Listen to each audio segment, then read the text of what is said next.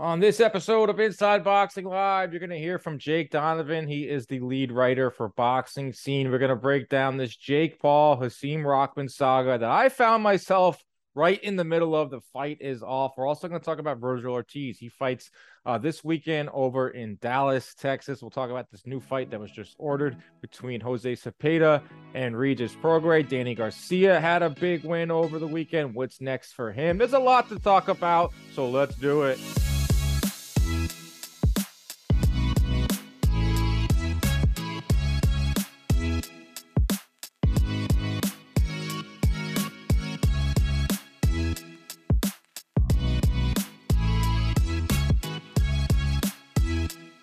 Hello, everybody, and welcome into another edition of Inside Boxing Live, presented by John Boy Media. I am your host, Dan Canobio. I thank you so much for joining me week in, week out, and we have a fun one for you today. Jake Donovan is on the show, great boxing reporter, breaks a lot of news. He was the one who broke the news that this Jake Paul Hasim Rahman fight is off. We're going to talk about that. I found myself somehow right in the middle of it all. What I thought was going to be a nice, relaxing Sunday at my parents' house on Long Island. At one point, I was floating in the pool, had a high noon in my hand. I was watching the Yankee game, and all of a sudden, I have Jake Paul tweeting at me. I have him sending me videos of Hasim Rahman, on a scale in a small bathroom somewhere at 218 pounds. I have Hasim Rahman telling me on Twitter that he was 230 pounds when he accepted this fight. Jake Paul then told me that I was wrong. There's no way that we knew that Hasim Rahman would have to lose 30 pounds in 30 days. We were assured that he was 218 pounds when he accepted the fight. From that point, I was invited to a virtual press conference that Hasim Rahman and his team put on that led to a lot more questions than answers. Jake Donovan was on that virtual press conference as well. We'll talk about that coming up in a little bit. But that was kind of like the big news this weekend, other than the Danny Garcia win, was that this Jake Paul fight is off. It was I've heard a lot of different things. I heard ticket sales were bad. I heard pay-per-view buys were trending in the wrong way. I heard that Jake Paul was not exactly happy, or was not exactly keen on fighting a 215-pound Rahman. Then you have the other side of the coin here. Did Rahman just straight up not even try to lose the weight? Did he go from 225 to about 215 and said, you know what, I ain't getting any lower, so I'll take you could pay me $5,000 and I'm coming in at 215, and if I knock you out, I'll become a star. I'm on the fast track now, a rematch. He can, then who knows? But that blew up in the Rahman's team's face. So this fight's off. And I've said since day one, when Jake Paul entered the boxing space, listen, this is fine. This is good for boxing. There are positives that come along with Jake Paul. Obviously, what he's done for women's boxing, what he talks about the fighter pay, all that. That's good. Bring eyeballs. When he talks about other fights, it's good for boxing. But you have to realize, and I've said this, that it's a separate lane than real boxing. This is what I tell people. I get asked about Jake Paul everywhere I go. I say he's good for boxing, but it's a separate lane of boxing. Yes, he is putting on gloves. He is stepping in a ring in a sanctioned bout, and he is fighting just like everyone else in the world of boxing. But everything else that comes along with it, the weight stuff, the sideshows, the marketing, it's a separate lane. It's entertainment. And that's all part of the package with Jake Paul. It's why people get invested in these fights. They get invested in his opponents like Tommy Fury. They get invested in Tyron Woodley. Now everyone seems to be invested in Hasim Rahman all of a sudden. I looked at his Twitter. He's probably gained, 5,000 to 7,000 followers since the fight got canceled. I do believe they will maybe eventually fight down the road. I think that the Tommy Fury fight should be next for Jake Paul. We'll talk about that with Jake Donovan. That was the biggest news of the weekend. We'll get into it in full coming up in just a bit. Danny Garcia won this past weekend. I thought he looked great or good enough. I don't know if he can win a title at 154. Gave a great post-fight speech about some of the things that he was battling. Terrible scorecard. That's what I wanted to get to before we get to Jake. Horrendous scorecard by Waleska Roldan, who was one of the worst judges in boxing.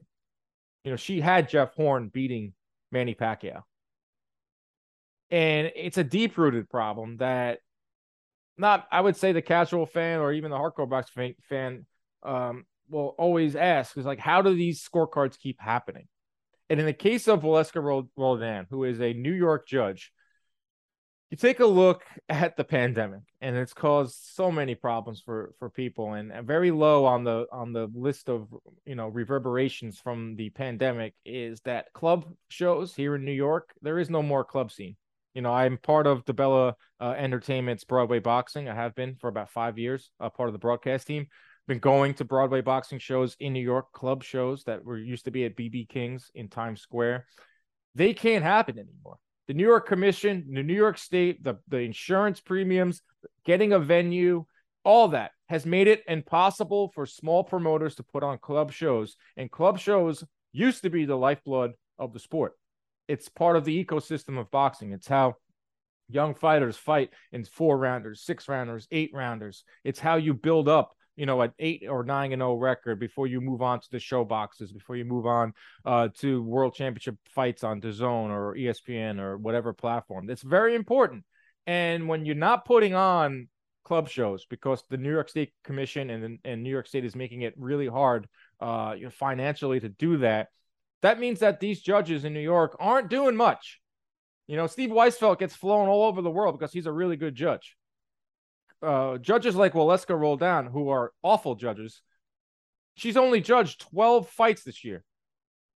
And I got to shout out my boy Boxrec Gray for pointing this out.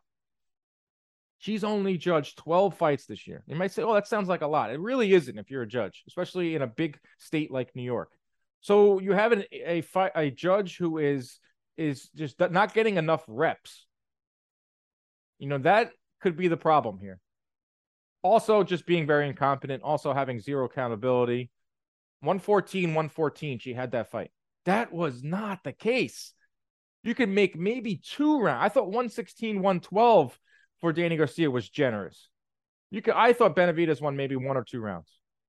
But that right there, I always ask all the time as well. In addition to being asked about Jake Paul, I'm asked, the judging. Why is judging so bad in boxing? Well, that's why. That's one of the reasons why. It's a deep-rooted problem here in New York State, where I reside, and hopefully, we're going to see it again. I'm not going to say we're not going to see another bad scorecard, but that's just something over the weekend that was kind of ugly from that one. But let's get to Jake Donovan. A really fun conversation. We cover a lot of ground. He's a great reporter for Boxing Scene. Here he is, Jake Donovan. All right, let's bring in our guest this week. You know him, Jake Donovan, senior writer, Boxing Scene. Jake, where do we even begin? There is a slew of topics to get to. The Jake Paul fight is off. You broke the news for Boxing Scene. We can get to that. Danny Garcia had a win this weekend. Great post-fight interview. I don't know what's next for him. Virgil Ortiz is fighting this weekend. Jose Cepeda versus Regis Prograis. I know that's a story you were working on late Sunday night. That they'll be fighting for the WBC vacant title at 140. These are all big things that are happening in the sport, but this Jake Paul saga, you were on the call Sunday night. I was on the call Sunday night with Hakeem Rockman. Strange stuff. I still don't understand what the heck the story is. Maybe you can help us with the timeline here since you broke the news, but all we know is that the fight is off, and they say that it's overweight. First of all, how you doing? I'm doing very well. I appreciate it, Dan. Always a pleasure to be back on the show. So hope you're doing well. Hope you're doing good as well. So. I am. So let's talk about the Jake Paul saga. You broke the news. So if you can tell us the timeline of how this all went down and how the fight ultimately fell apart. Yeah, and I do think it's funny. It's like they did have the Zoom call last night for clarification, and you put it well in our own conversation. It's like, how do you do like an hour-long Zoom call and come out with more questions than answers? It's so bizarre. But so going all the way back to when this fight was first made, obviously Jake Paul was supposed to fight Tommy Fury. That fight couldn't happen because Tommy couldn't get his visa to come over to the U.S. So then they approached, Jake Paul claimed he had a few options. They approached Hakeem Rahman Jr. I know they've sparred in the past. There was some familiarity there. Hakeem Rahman, obviously his father was the former lineal heavyweight champion. So Rahman's version is that, a virtual gun was put to his head that they had to take, as a take it or leave it offer. At that time, this is where things come confusing. It was announced as a 200-pound fight. The New York State Athletic Commission was never on board with a hard 200-pound limit. They were concerned about what Rahman was going to weigh, how much weight he'd have to lose to get there. Mm-hmm. There was always going to be weight checks in place. The fact that was a surprise to Hakeem Rahman I don't know what to say to that. It just tells me way too many people were involved in negotiations for this, because it sounded like he got the fight. Then I think Dan Rafael was the one who reported that Greg Cohen, his promoter, said he knew nothing about it. Then he had to get involved. So it just seemed like there's a lot of separate conversations, and that's really what I got out of last night's Zoom call. But anyway, so once the fight was signed, New York State Athletic Commission said they wanted to see regular weight checks to ensure that he was properly losing the weight. If it wasn't, then they were going to bump up the weight limit. There was always the possibility of this fight taking place at 205 pounds, which New York State Athletic Commission decided. I found out very early Saturday morning. So all this nonsense that Team Rockman was finding out through the media, I don't believe that for a second. Look, I'm not the top breaking news reporter. I'm not even a great breaking news reporter. No, stop it. Yes, you are. I'm interrupting you there. If I'm finding out this stuff early Saturday, if it's the first thing I'm waking up to, they know by now. So I don't want to get that from any fighter. So yeah, there was the concern that his lowest, he said he got down to like 215. I've heard anywhere from 212 to 215, but the Paul side was under the impression that he was around, I think, 216 or 217 at the first weight check, and that he only lost like 1 or 2 pounds. Mm-hmm. So then it got to the point where the commission said this fight's taking place at 205. There were hard there were penalties in place for, like, for every pound he was going to be fined like a ridiculous amount. By everything he said, it sounded like he was prepared to fight, as close to free for possible. Whatever the commission said was the minimum that he could have, fight for, he was willing to do that. And he wanted to weigh in at 215 pounds. The Paul side said, no, Jake Paul's already a very small cruiserweight. Right. He's still learning as he's going. The most he's weighed is 191.75 pounds. Mm-hmm. So the fact that he was already, if he was a cruiserweight, he should be fighting at 200. He was willing to do that. He was willing to fight a boxer. And then, the commission said the fight's going to be at 205. Jake Paul said, fine. He wanted to keep, go forward with the event.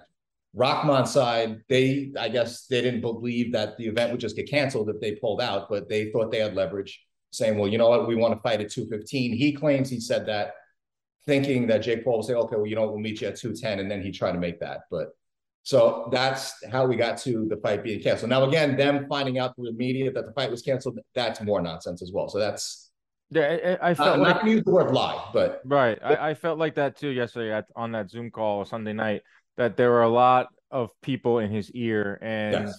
I don't want to say like I have sympathy for Hasim Rahman, but you could kind of see like he had a lot of people telling him, sign a deal, sign a deal. He's a guy that, relative obscurity. We know his father, we know the name, but didn't know much about Junior.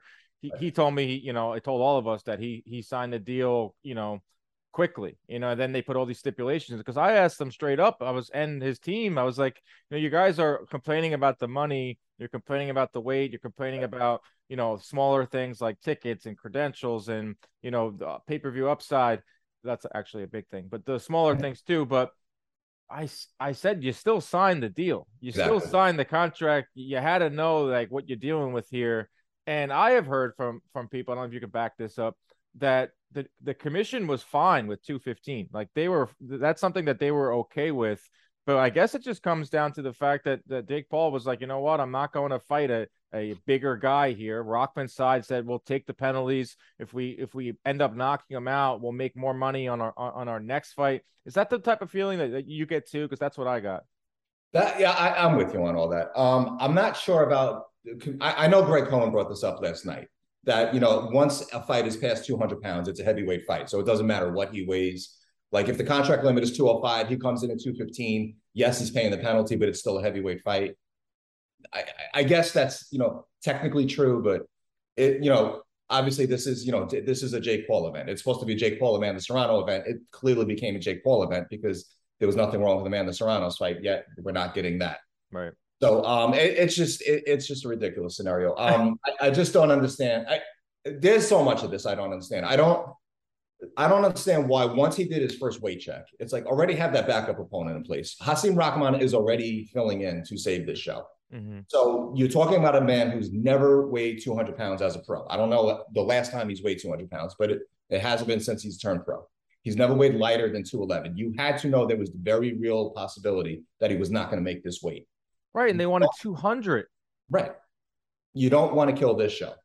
So and it's Jake Paul. People are buying the pay-per-view for Jake Paul. Mm-hmm. Hasim Rahman Jr. is not selling tickets. There's some, hardcore fans, obviously they're going to know Hasim Rahman Sr. The Jake Paul audience really doesn't care who he's fighting. Just have any cruiserweight on the other side. Everyone else at least gets paid, and they move forward with this show. That's the part that really bugs me. The Rahman side, that's all I got from. I'm with you on just listening to him last night. Way too many people were telling him what to do. I do genuinely believe he was confused by all this, that he was probably being told by one person, this is what's going on. And then like all these other things are coming into play. But to me, that's just too many people speaking on his behalf. Yeah, and there's this controversy too, is how much did he weigh when he accepted the fight?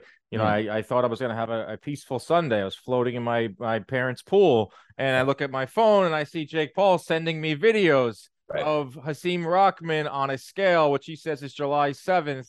And on this video that Jake Paul sent me, I'm looking at right now, he was at 218.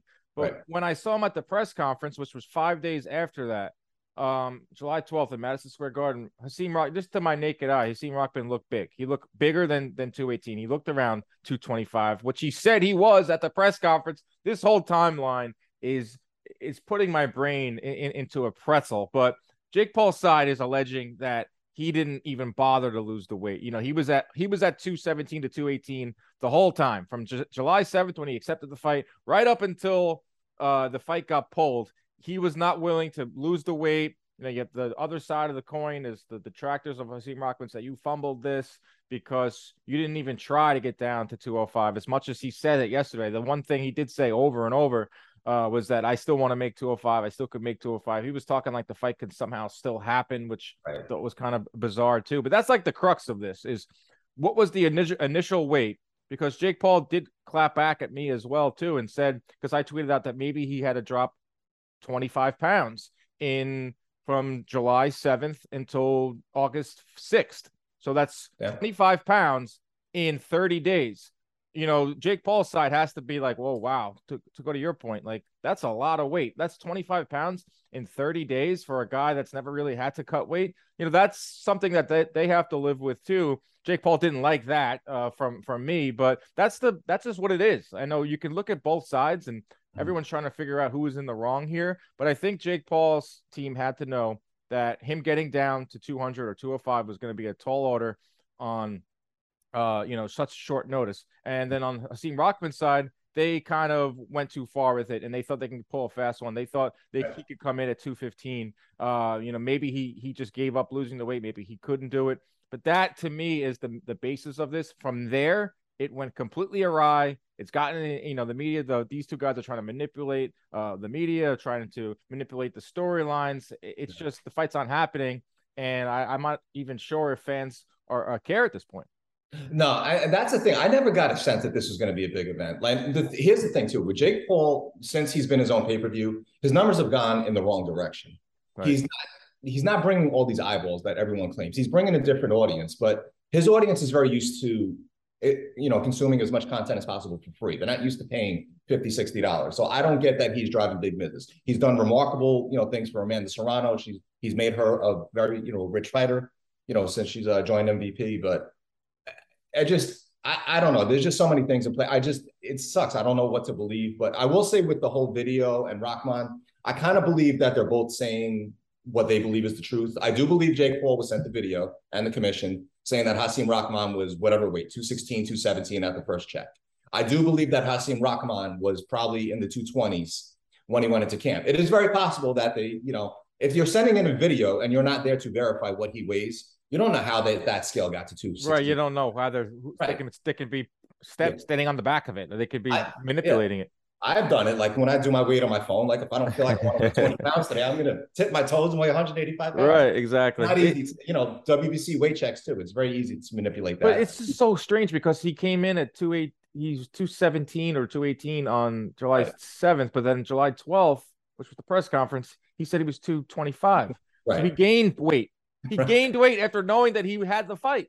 Yeah, it's bizarre. And we see it. He is putting in the work. I mean, from every training, video I've seen, the media has had great access to him. He's definitely been putting in the work. So I'm of the belief that there was a manipulation somewhere along the way just to get the fight. And then he really was like somewhere in the 220s. He got to a certain point. He realized he wasn't going to lose the weight. I don't think he went in all along saying, I'm going to be 216 now. I'm not going to lose any weight, and I'm just going to force him to take the fight. I do believe there was a process where he tried to I could see realized that. he couldn't, and then they hoped that, okay, well, this guy's not going to kill the event. So I'm Right. going to come in at this weight. He's already sparred me at 230. Why wouldn't he fight me at Right. 230? But Jake Paul called that bluff and said, nope, show's done. Yeah, Rockman, he did have a little bit of leverage, but not as much as he thought.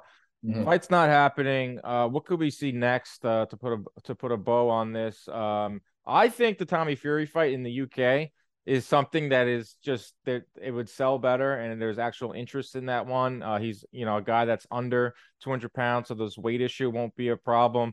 Names like Anderson Silva are out there, but that's just another MMA guy who's 45, close to maybe even older than that. I think Fury is the fight for Jake Paul, but yeah, do you agree with that? And what do you I next for I both do agree. They guys? keep mentioning Julio Cesar Chavez Jr. That once he's out of done with. I know he was in rehab at one point. I'm not sure if he still is, but once he's able to return, I think that would be the most attractive fight. But it does seem like of all the fights, the only one that had any real heat was when he was fighting Tommy Fury. They generally don't like each other. I mean, Jake Paul doesn't seem to have a problem with making enemies. So I mean, whoever he's going to fight, they're not going to get along. But he and Right. Tommy Fury, they generally do dislike each other. So Right. that I think would be another good promotion. I would like to see him fight Tommy Fury anywhere in the UK. Bring Amanda Serrano with him. She could fight whoever, Amanda Tori, Brenda Carabajal, or whoever else. At least just get her back in the ring and then build that momentum towards the Katie Taylor rematch. We know that's not happening next. I would love nothing more than Jake Paul fights Tommy Fury in Liverpool and Katie Taylor, Amanda Serrano rematch is the co-feature, but we know that's not real. That would be awesome, and that's something that's getting lost in this whole shuffle. Exactly. Is the residual effects, the shrapnel that comes out, and that takes out Amanda Serrano, who we want to see fight, and women's boxers, they really need those paydays, and we just want to see her active because we do want to see that rematch. I think they're building their way back towards that rematch. So that fights out a guy like Brandon Lee, who has all the talent in the world, just can't seem to get that big platform or get that big push. He was going to be on this card. That was going to be a big one for him too. And then all the fighters underneath that too, who don't fight for, thousands and thousands and all that. So whole card is gone. We'll see what's next for Jake Paul. He hasn't really put much out there besides clapping at me on Twitter, which it's fine by me. You can keep sending me videos left and right. So I'm sure once we hear from him, we'll figure out what's next. All right. That's the Jake Paul saga. Let's move on to what we saw this past weekend. Danny Garcia, his debut at 154 pounds, thought he looked good, thought he looked happy in there, looked like he was having fun. Jose Benavidez did not put up much of a fight. I thought he would put up a little bit more. Terrible scorecard. You name it. This fight had a little bit of everything in there, but I thought Danny Garcia looked good. And now we look to what is next at 154. Afterwards, he talked about a fight, maybe a rematch with Keith Thurman. I don't know if that would be at 147 or 154. He brought up, fighting Lara at 155. That would be for, I guess, a middleweight title that Lara has. But what's next for Danny Garcia? Your takeaways from his performance that we saw at the Barclays? So, I mean, I guess we got to figure out where Jose Benavidez Jr. is at in his career. Did he make Danny Garcia look that good? But what I'm going to say is I was concerned about how he would look at a weight where he admitted he feels comfortable at this stage of his career. Like anytime you hear that, it's like, okay, this guy's heading towards retirement. He's not going to, third weight division. But with all that in mind, he did. He looked like he hadn't missed a beat. He looked better than he has recently at welterweight. So I'm glad that he's back. Danny, he catches a lot of, crap from, I guess, fans, maybe some media, but to me, he's always been media friendly. He's one of those guys you want to see succeed in the sport. He's done a lot of good things outside the ring, especially, at home in Philly. And I'm glad to see him back. I like the options that he mentioned. I don't want to see him fight Jermell Charlo next. There is the possibility, I mean, from what we saw Saturday, there is the possibility of building towards fighting for a third world title. My sense is he'll fight for a junior middleweight title once they start becoming available. And I say that not because he's afraid of Jermell Charlo or Jermell Charlo won't fight him. Jermell has so many mandatories, he's going to have to start giving up belts at some point unless he fights 4 times a year. So once those belts become available, I can see Danny getting in that mix. I know he mentioned Lara. I think when the Benavidez fight was first announced, Lara, after he beat Spike O'Sullivan, claimed that he wanted to fight Keith Thurman and Danny Garcia both, and he was willing to drop back down as close to one junior middleweight as possible. Both of them like that idea. So I can see Danny getting a fight like that, but I don't believe any move will be made on Lara's career until after Canelo Triple G. Right. Because If Triple G beats Canelo, he's going to have to decide if he's going to stay at 168 or if he's going to drop back down and defend the titles. If he loses, then he has, I think, 120 days to defend against Lara. So Lara could very well get upgraded to, the WBA middleweight champion by that point. So I don't see him taking any other fight in the interim. So, and why not fight for a real title instead of a secondary title? Yeah, you don't want that secondary title, especially if you're making that case. He wants to be a Hall of Famer, Danny Garcia. He wants to be a three division champion. The fight with Thurman is interesting. Maybe at 154, if Thurman just says, you know what, I don't see any options for me at 147. I eventually want to move up to 154 too. That's a fight that is a money fight. There isn't a title on the line. It's more of a grudge match. It's more of something that Danny Garcia said he wants to avenge that first loss that Thurman gave him. We know that Keith Thurman is in this at this point for money fights, the biggest offer. So maybe that is something he sees there too. Tony Harrison was ringside. He is calling for that fight. I just don't know what Danny's his plans are, or what, does he really want to be a world champion? Because that's going to take some time, because the Charlo Tszyu fight is in late January. So you go 6 months from that. Then you have to figure out everything that's going on with the belt. So he could, fight for a title, but we're looking at next spring, next summer for that. I don't think he wants to take all that time off, Danny Garcia, after taking 18 months off. So that leaves like a Tony Harrison, that leaves a Keith Thurman at 154. Other than that, I think his post-fight press conference was one of the better post-fight pressers I've seen in a long time. And it kind of, you can maybe agree with this. Like, we cover the sport day in, day out.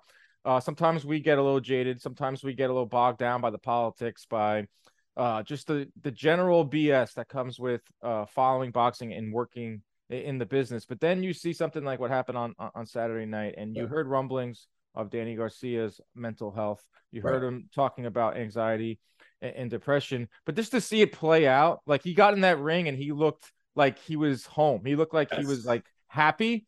And I've seen fighters in there look like they're doing their thing, but he looked like he was generally happy. And then it all came rushing out of him, pure raw emotion in that post-fight presser. To me, that just showed like what boxing is all about. Like, it's a literal fight. It saves more lives than it takes. And it just, to me, like, it was just like something pure about it. Like, he had to bottle it all in for the most part leading up to the fight. He talked about it a little bit. He goes in the ring, he feels at ease. He finally feels maybe not depressed or doesn't have anxiety. He lets it all out in the post-fight presser. I just thought it was beautiful to see that all in one night. Yeah, no, I agree 100%. And again, it speaks to, just the type of, classic guy that Danny Garcia is. I've always enjoyed his, being in his presence. And this is what I try to explain to people too, because obviously other fighters have expressed that, and, they get questioned. Like, everyone has different coping mechanisms. I've battled, with severe depression. Everyone had, the pandemic hit everyone very differently. Mm-hmm. So like, my thing was like, I was a severe spender, and then I had to, fix that part of my life. But you're talking about Danny, like you said, a two division world champ, a potential Hall of Famer, and this guy's stuck on the sidelines. He waited all that time. He got the Errol Spence fight, didn't go his way. Then he's waiting another 18 months, whether by choice or just because he can't get the opportunities. And again, I know he has other things going on, but yeah, it's like all this stuff is rattling around in your brain. You have to release that at some point. So, like, you summed it up perfectly, though. He was finally back in the ring. He was finally back where he belonged, and he gave the performance that he did. And I felt like maybe he just felt like everything was just right. His life was right back where it needed to be. So it was nice to see. I really appreciated that. And it does. It's like you want to see the human side of these fighters. Yeah, you do. And the post-fight presser was amazing. I posted it on Twitter, and it's got a ton of reaction, like, from people outside of the boxing world. It was just real. It was very real. It was very raw. Errol Spence, I don't know if you've been following along. He's not exactly tweeting at Danny Garcia, but if you read between the lines, he's kind of saying, like, no one wants to hear that stuff. And, you have money, you're rich. Like, people are having problems paying, bills. I understand that to a certain degree, but also that's just not how mental health works. No, I mean, Danny Garcia is a guy that has seemingly everything: money, got a great family, established, successful, and yet he's still plagued by things that plague a lot of people around the world. So I don't 100% agree with Errol Spence, but that's just who Errol Spence is. But a great night for Danny Garcia. If he doesn't become a world champion, if his career, who knows where he goes from there. I think he helped a lot of people with that speech. But moving on to our next topic here. We're looking at Vergil Ortiz. So we have fights that are not happening August 6th. We have a fight that is happening, yes, and that is Vergil Ortiz stepping in the ring finally. He is back against Michael McKinson. Obviously, Vergil Ortiz, it's his first fight since last summer when he fought Mean Machine in a fun fight. Was slated to fight McKinson in March of this year before suffering some of those health issues, basically damaged muscle tissue released into his blood. He was hospitalized, a very serious condition. It's like, this was no joke. Maybe it had to do with the pandemic and cancellations and working a little too hard to make 147. But Vergil Ortiz is back. He is one of the more promising welterweights. Him, Boots Ennis, I think, are leading the charge as the next wave of 147 pounders. McKinson plus 800 underdog. I think Vergil should win this one, and then we look to what's next for him, of course. Yeah, no, I'm just glad this fight is back, is finally back in play. I don't know how I felt about it back in March. I think all of us kind of sense that, you see a guy that, Vergil's this big hitter, whether by, through attrition or he can take you out one punch. Michael McKinson obviously isn't a big puncher. He's stronger than his 2 knockouts suggest, but he's still a guy with 2 knockouts going in against one of the hottest guys in the division and now fighting in his hometown. So speaking, earlier to all these strange scorecards, it's like extreme uphill battle for Michael McKinson. But I do believe he'll give Vergil a different look than he's seen. And I appreciate the fact that Vergil has taken on all these different styles before he fights for the championship. I brought this up in interviews with him where he's going to feel like a champion by the time he actually gets in the ring, whether it's an Errol Spence, a Terence Crawford, or, if a belt becomes available, outside of those two. So I want to see what, Vergil looks like against like a pure boxer. Like maybe you could say, okay, Mean Machine and Maurice Hooker, they're a title challenger and a former champ. Maybe they're at that stage where they were going to present that, favorable style for him. It is easier to look good against a guy who's going to stand there and trade with you, who wants to bang with you. Michael McKinson's not going to do that. So I expect a completely different fight from Vergil. I do expect his knockout streak to stay alive. I think we'll go 19-0, 19 knockouts. It won't be easy early, but once he figures, he's one of those guys, once he figures it out, then, the fight is essentially going to be over from there. So the last time he fought at this venue, I brought this up, when he fought Maurice Hooker, it was an all-Dallas showdown. They were limited by how many tickets they could sell because of the pandemic. So I think this will be an even bigger turnout. The last fight was supposed to be in LA. I know he trains in California. He has his base out there, but I do expect this. I'm excited to see what Dickies Arena looks like this time around. So I was there for his fight with Hooker. It was kind of spread out. So I'm really interested to see how many people turn out in the Dallas area. What is his standing now? I think the WB, he was #1 contender with the WBO, I believe, correct? Is that still standing? Because it's been a while since he's been out. Right. He's still #1 with the WBO as far as I know. And I think I know he's at least top 3 in WBC. He might be 2. I know Keith Thurman got bumped up to #1 because there was a thing he was supposed to fight David Avanesian, and that was going to be a WBC eliminator. Right. Avanesian's side had several reasons for why the fight hasn't happened. I don't know. All I know is they're not fighting. They're not in that mix, and now they're out of the way where they're not in the conversation to where you can fight an eliminator there. So he's going to have his options still, whether to fight for WBC or WBO. I believe he and McKinson are in a position where like the winner of this could be named the mandatory. So they haven't called it an eliminator outright, but he could become, WBO could eventually mandate that if for whatever reason Terence Crawford doesn't fight Errol Spence, which I do believe he will, then we could get that fight. That's been my theory, that Spence would go, one direction, and then Terence Crawford would fight Vergil Ortiz. But hopefully they'll fight each other. Vergil's willing to wait that out. He wants to come back in late November, early December, fight at least twice this year, and then get back to fighting 3 times a year. So he's willing to wait out the whole process. He wants to fight the very best. And I do believe him. I believe guys like him and Boots, they want to fight everyone at welterweight. They want to prove themselves. Yeah, Vergil and Boots are in the same class. I mean, they're the 2 young guns. I even know, I think Boots is 25. And you got Vergil Ortiz, who's under 25, just about.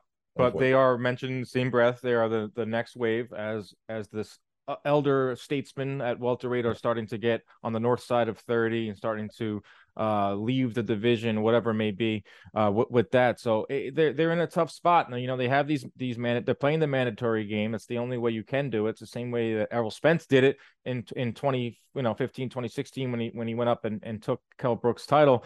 So Boots is doing the same thing. Virgil Ortiz is doing the same thing. It's just like, are they going to get these champs at 147? Are they going to wait it out? That's something you have to see. But I'm just happy to see Virgil Ortiz back in there. A guy that was, on a crash course and just taking guys out left and right, fighting 3 times a year. So he wants to get back into that. But yeah, you bring up Spence and Crawford. That's the another $1 million question that's going around boxing right now, along with Tank and Ryan. But we've heard there were rumblings. Oh, there's going to be an announcement this week at the Barclays Center. Then you look and you see Terrence Crawford sitting next to Mike Tyson. The UFC fight, and the fight is at a standstill. That's the last I heard from Steven Espinosa, that he says he's more than 50% sure that the fight's gonna happen. What's the latest that you've heard, or what your opinion on Spence Crawford getting to that finish line finally? Yeah, before I get to, I do find it interesting though that for all the people who thought we were getting an announcement, instead we got Terrence Crawford in Errol Spence's hometown at the UFC event. That was in Dallas, right? Yeah, it was American Airlines Arena. We're looking at you, Ray Jackson. My man, Ray. There's probably a lot of people that don't know who that is, but he's a guy on Twitter that has he's just hilarious. He is, and I find it amazing how many people believe everything that he tweets out. But I do believe the fight will happen. I've always been in the camp that it will happen. We've seen all these crazy rumors that Terrence Crawford's being difficult. I don't know how true that is, but I've always seen that it's been trending in the right direction. I never believed we were going to get an announcement this soon. There's no reason to. I mean, you can announce it sometime around Labor Day. Why do we need to announce a fight like that, 3-4 months out? Mm-hmm. I would say if we don't get an announcement by Labor Day, then maybe we start to worry. But once they announce it, we're going to get a press conference. They're not going to go like on this 50-state tour, announcing this fight. It's going to be announced, and it's going to happen probably. I've always believed it was going to happen in November. And I'm sticking to that until I have any reason to believe otherwise. And I don't believe this fight is in jeopardy. So I'd still give it another 4 weeks. Then we could say, oh, man, what the heck is going on? How come they haven't announced it yet? Right. The fighters are saying that they want it. That's the most important thing. They can figure out a way to get it done. And yeah, you're right. I had someone tell me like, oh, like this fight doesn't have to happen next. Like Spence can fight so-and-so, Crawford can fight so-and-so. Then they build it up. I was like, this fight doesn't need any more build-up. Right. Okay? No. It's not Pacquiao versus Mayweather. This isn't a super fight. It is a very big fight. It is arguably the biggest fight that you can make right now in boxing, but it's not this mega fight that needs any more marinating or any more building. Just get the damn fight on now so we can have the 4 belts on the line, so we can figure out what's next. Guys like Virgil Ortiz and other fighters can all figure it out. And then November, you're right. I think that's when we can get this fight. We can have a big one, and we can end the year with a bang, because we had you on last. We were talking about how great of a first half it was. Second half is starting to figure itself out. That's a fight I want to see in November. And as much as I want to see Tank, I know we're going off tangent a little bit. As much as I want to see Tank and Ryan fight, like then you're looking at Showtime budgets now. I know Espinosa said that they have begun early negotiations for a Tank Ryan fight, but there are many obstacles. He said, you look at budgets. These networks have certain amount of money that they have to spend, and they very rarely go over it. If we see a Spence Crawford in November, are we going to see a Tank versus Ryan in December? As bad as I want to see Tank versus Ryan, maybe it makes more sense for that fight to happen next May between those two. Would you agree or disagree? It is funny when you put it out there. The other wild card too is Deontay Wilder coming back? I've heard Deontay Wilder is right. Coming back. Another name. So does that fight land on Showtime? Is he a pay-per-view? It's like you're starting to stack a lot of big fights. In the final 3 months of the year, can you keep running that many pay-per-views? I know this isn't PBC's problem, but we do have Canelo and Triple G. People are going to buy that fight, regardless of where you stand on it. So that's a lot of money fights that are being, discussed, in the final quarter of the year. So that is a big risk. But, I don't know. I'm far more confident that we see Spence Crawford than we do Tank and Ryan Garcia. I do believe there are honest conversations taking place for that fight. There were last year, up until Ryan was led to believe he was going to get a Manny Pacquiao fight. That fight with Tank fell apart. He told me straight up that was the biggest mistake of my young career, was chasing Manny Pacquiao. But I said, bro, I would do the same thing. If someone was dangling me a Manny Pacquiao fight and you have a chance to potentially fight him in his final fight, it probably was a foolish move on his part, and by his own admission. But that's part of the saga with this. So. It is, yeah. And I was ringside for his fight with Luke Campbell. He was talking about it that he wanted to fight Manny Pacquiao. I don't know if he necessarily wanted to fight him next, but I do believe that that both sides, because Tank needs opponents too. It's like if he's going to stay pay-per-view, it's like if he doesn't get Ryan Garcia next, it's like his fight with Rolly, that was his best-selling pay-per-view. But how can those numbers continue to climb upwards if he's fighting, B-side guys that we don't, that only hardcore fans care about. Yeah, it's and I'm not saying he needs Ryan Garcia, but to stay on that pay-per-view level, he does need, significant competition. I think he does. I think in a way he does need Ryan Garcia, and you're right. He can keep doing these pay-per-views versus the Isaac Cruzes of the world, the Rollies of the world. But the Espinosa will say that I don't think this needs to be a split pay-per-view. But even if it was a split pay-per-view, don't you think that Tank versus Ryan would bring Showtime its biggest numbers for a Tank fight out there out of all the options? Yeah, absolutely. That's 100%. Some even tease that could be our first, million pay-per-view in quite a while. I know Floyd Logan Paul did it, but we're talking about real fights, obviously.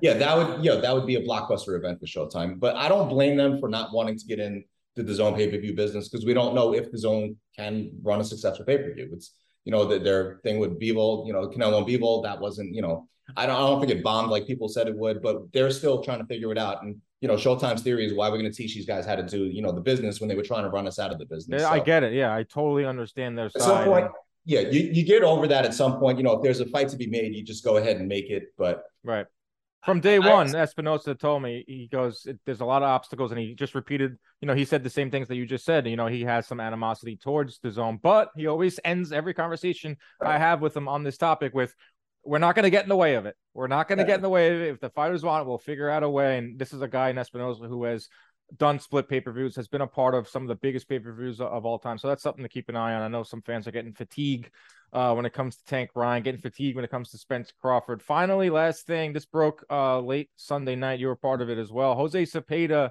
Regis Prograis. I love this fight. This is for the vacant WBC title at 140. Jose Ramirez, we've been doing this sport for a long time. I haven't seen a fighter pull up a fight for a wedding. A wedding got in the way. We'll get to that in a second. But Zepeda versus Prograis, 140 is loaded right now.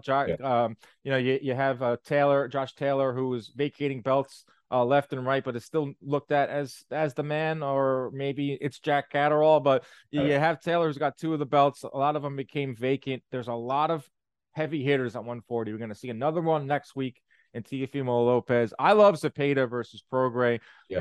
Great fight. Two heavy-handed guys. Prograis has, fought for the one, has been a champion at 140. Has fought for, world titles. Has gone the route of, taking big money overseas. And we're always said that, when is Regis Prograis going to get back into title contention and stop fighting, in Saudi Arabia or wherever on these cards where no one really, these walkovers. But Zepeda Prograis is a really good fight for a title too.